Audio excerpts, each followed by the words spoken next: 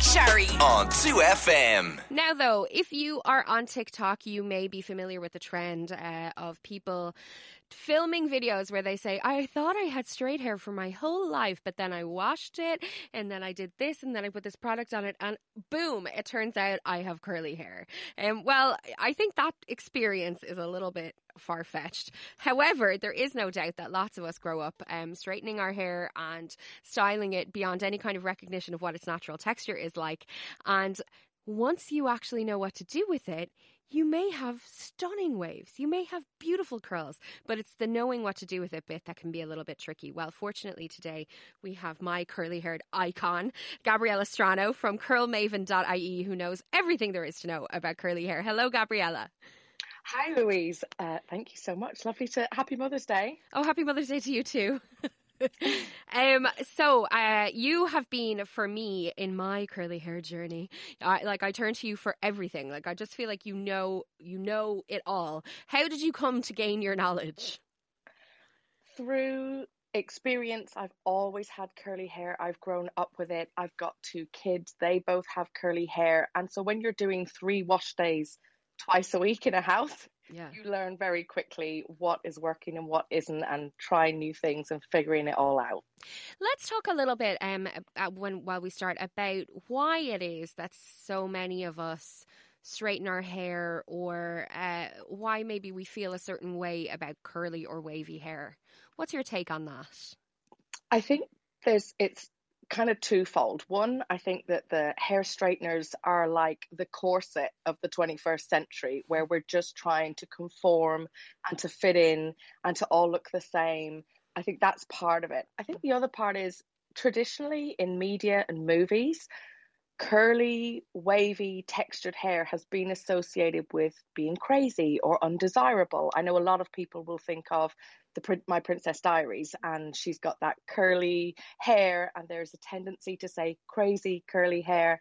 And then when she's, finished her makeover, it's sleek and it's straight, and like now she's acceptable, and all of that kind of stuff. So I think it's a mixture of wanting to fit in, but also wanting to look, sleek and professional. And curls are often associated with children, and so in the workplace, people don't want to be associated with being immature or unprofessional, so they want to sleek and smooth and straighten their hair to have a certain appearance. I think it's a few things in there. Yeah, and of course it's even more extreme if you are a Black or person of colour, because there's all kinds of prejudice associated with kind of natural hair texture there, isn't there? 100%. And I think Michelle Obama is probably the biggest platform and stage of, when she was in the White House, we saw that straight and sleek silk press almost style of hair. And then it wasn't until she was out of the White House and off that platform that we started to see more looks with her natural texture and her natural kind of curl and passion. But for Black people, 100%, there is still so much work to do. Their natural texture still is not embraced and accepted as much as it absolutely should be. Yeah, because it's so beautiful. So stunning. And variety is the spice of life. So it seems wild that we would all want to have the same kind of texture. But there is, I suppose, one facet of it, which is you do need to know what to do with hair that isn't straight in order to make it look its best, don't you? Yeah, and I think that is part of the problem, is that by now, like, I know we all had our learning curves back in the days with heat styling tools, but by now, I think the reason why some people still gravitate towards straightening is because A, they know how to do it, and B, they know the result that they're going to get every single time. And there's that kind of predictability and consistency that is appealing to people, especially in, when we've got busy lifestyles and what have you, or, you're working from home, you've got a Zoom, and you don't want your wash day to be like Russian roulette and not quite know what it's going to look like. So, but once you have the right tools and the understanding to know what to do, it then takes away that guesswork. And now for me, I would much rather, I know exactly how my hair will look, and I can do it much quicker if I embrace my natural texture, rather than spending up to 2 hours trying to straighten and sleek and smooth it down into something else. So let's talk about it then. If someone's listening and they're like, okay, I know that there's a wave at least in my hair, and I've never really kind of known what to do with that. Where should they Mhm. begin?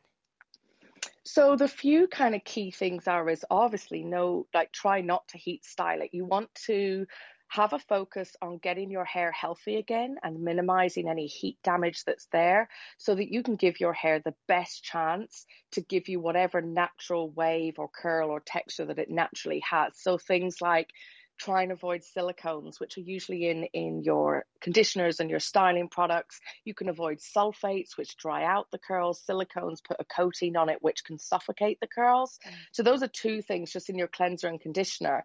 And then just think about, what way are you styling your hair? Styling is a little bit like, in makeup terms, it's like eyeshadow. It's like your styling is really dependent on what look you're going for. But if you can have a really good cleanse and condition routine with good quality products that are sulfate and silicone free, that's where most of the kind of healing and most of the good work will go in your hair and your wash days. It is kind of an investment, isn't it? Like my own personal journey, for want of a better word, I had my hair like bleached blonde for years, and obviously, if you bleach your hair, the texture just goes to Yeah. to pot, no matter Yeah. what you want to do with it. So I spent a long time growing out my bleach and then trying to minimize heat styling and stuff to try and get my hair back to, I knew I had a nice wave.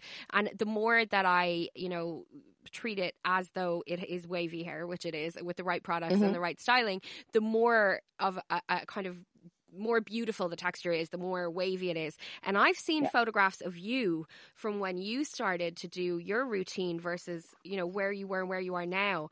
And it is Yeah. worlds apart. Like your hair really changes, doesn't it? Like It really does. like you looked like you had more of a wave nearly, and now you have proper like ring corkscrew curls. I barely had a wave. I used to, how my hair looks now is how it looked when I was a teenager and like growing up.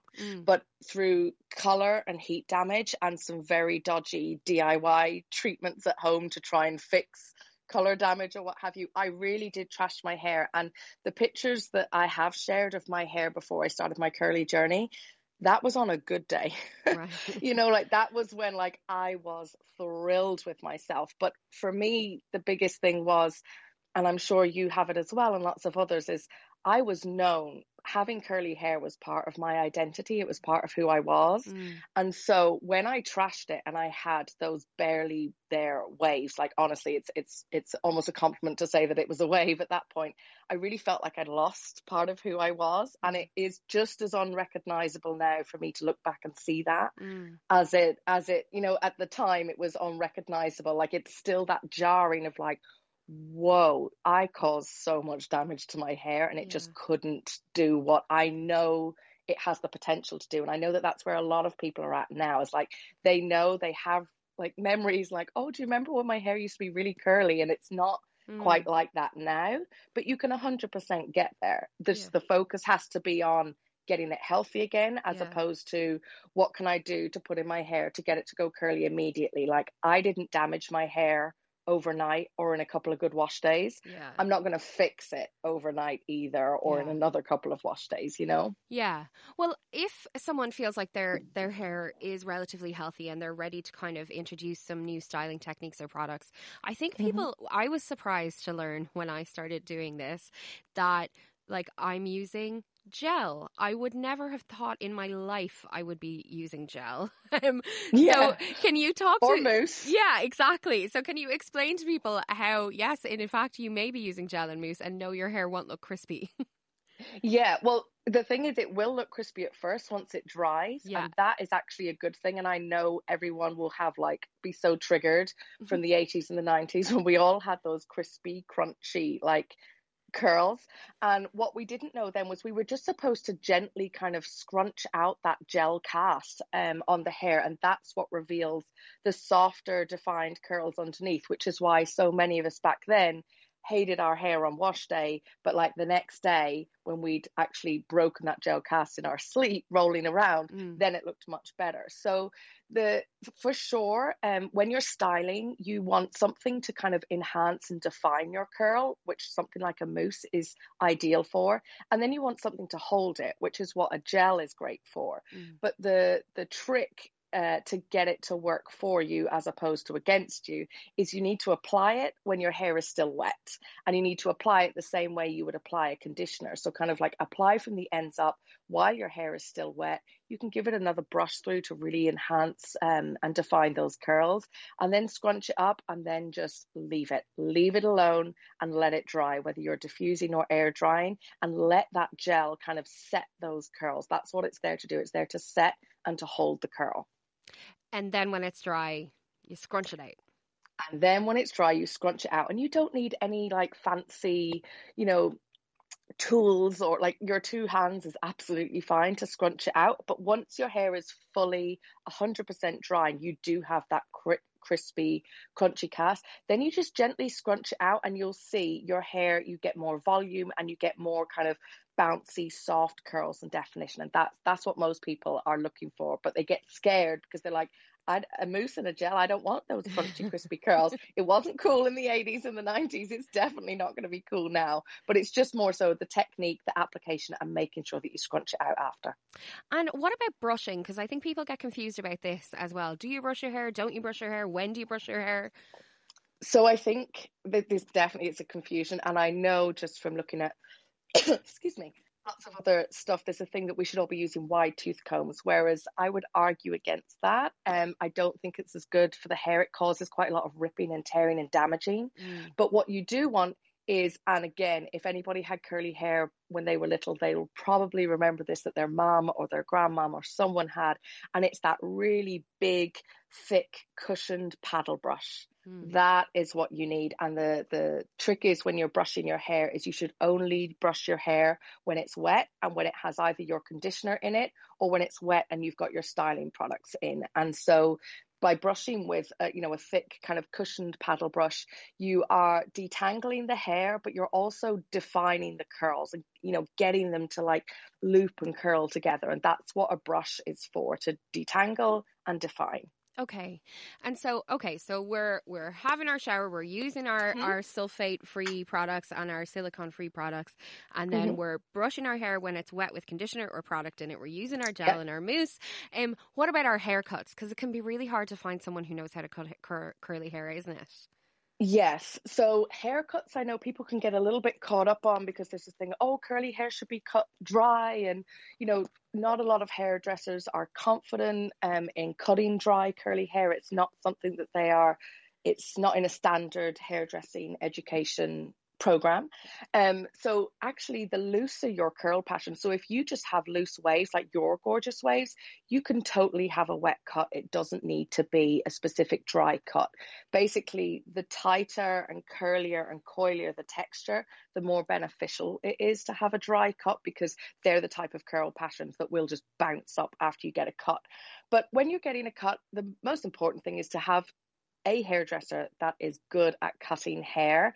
And if you've got longer curly hair, you want to have some layers, because you don't want the hair to get weighed down, and then you're not giving the curls the best chance to kind of bounce up and define and curl. And then if you've got shorter hair, you still want to get layers, because otherwise you'll get that triangle shape, which I think we've all had at some stage. Yeah, I have been there. It's not, I don't want to be a triangle. It's not my goal. Exactly. It's not cute. So the things that you want to avoid, if you're not going to a curl specialist, but you're just going to your regular hairdresser, or someone that, is just good at cutting, but maybe not specifically in curls, you just want to avoid things like no sliding scissors, none of that razor thing, unless you're going for a real textured, almost shag type of a cut.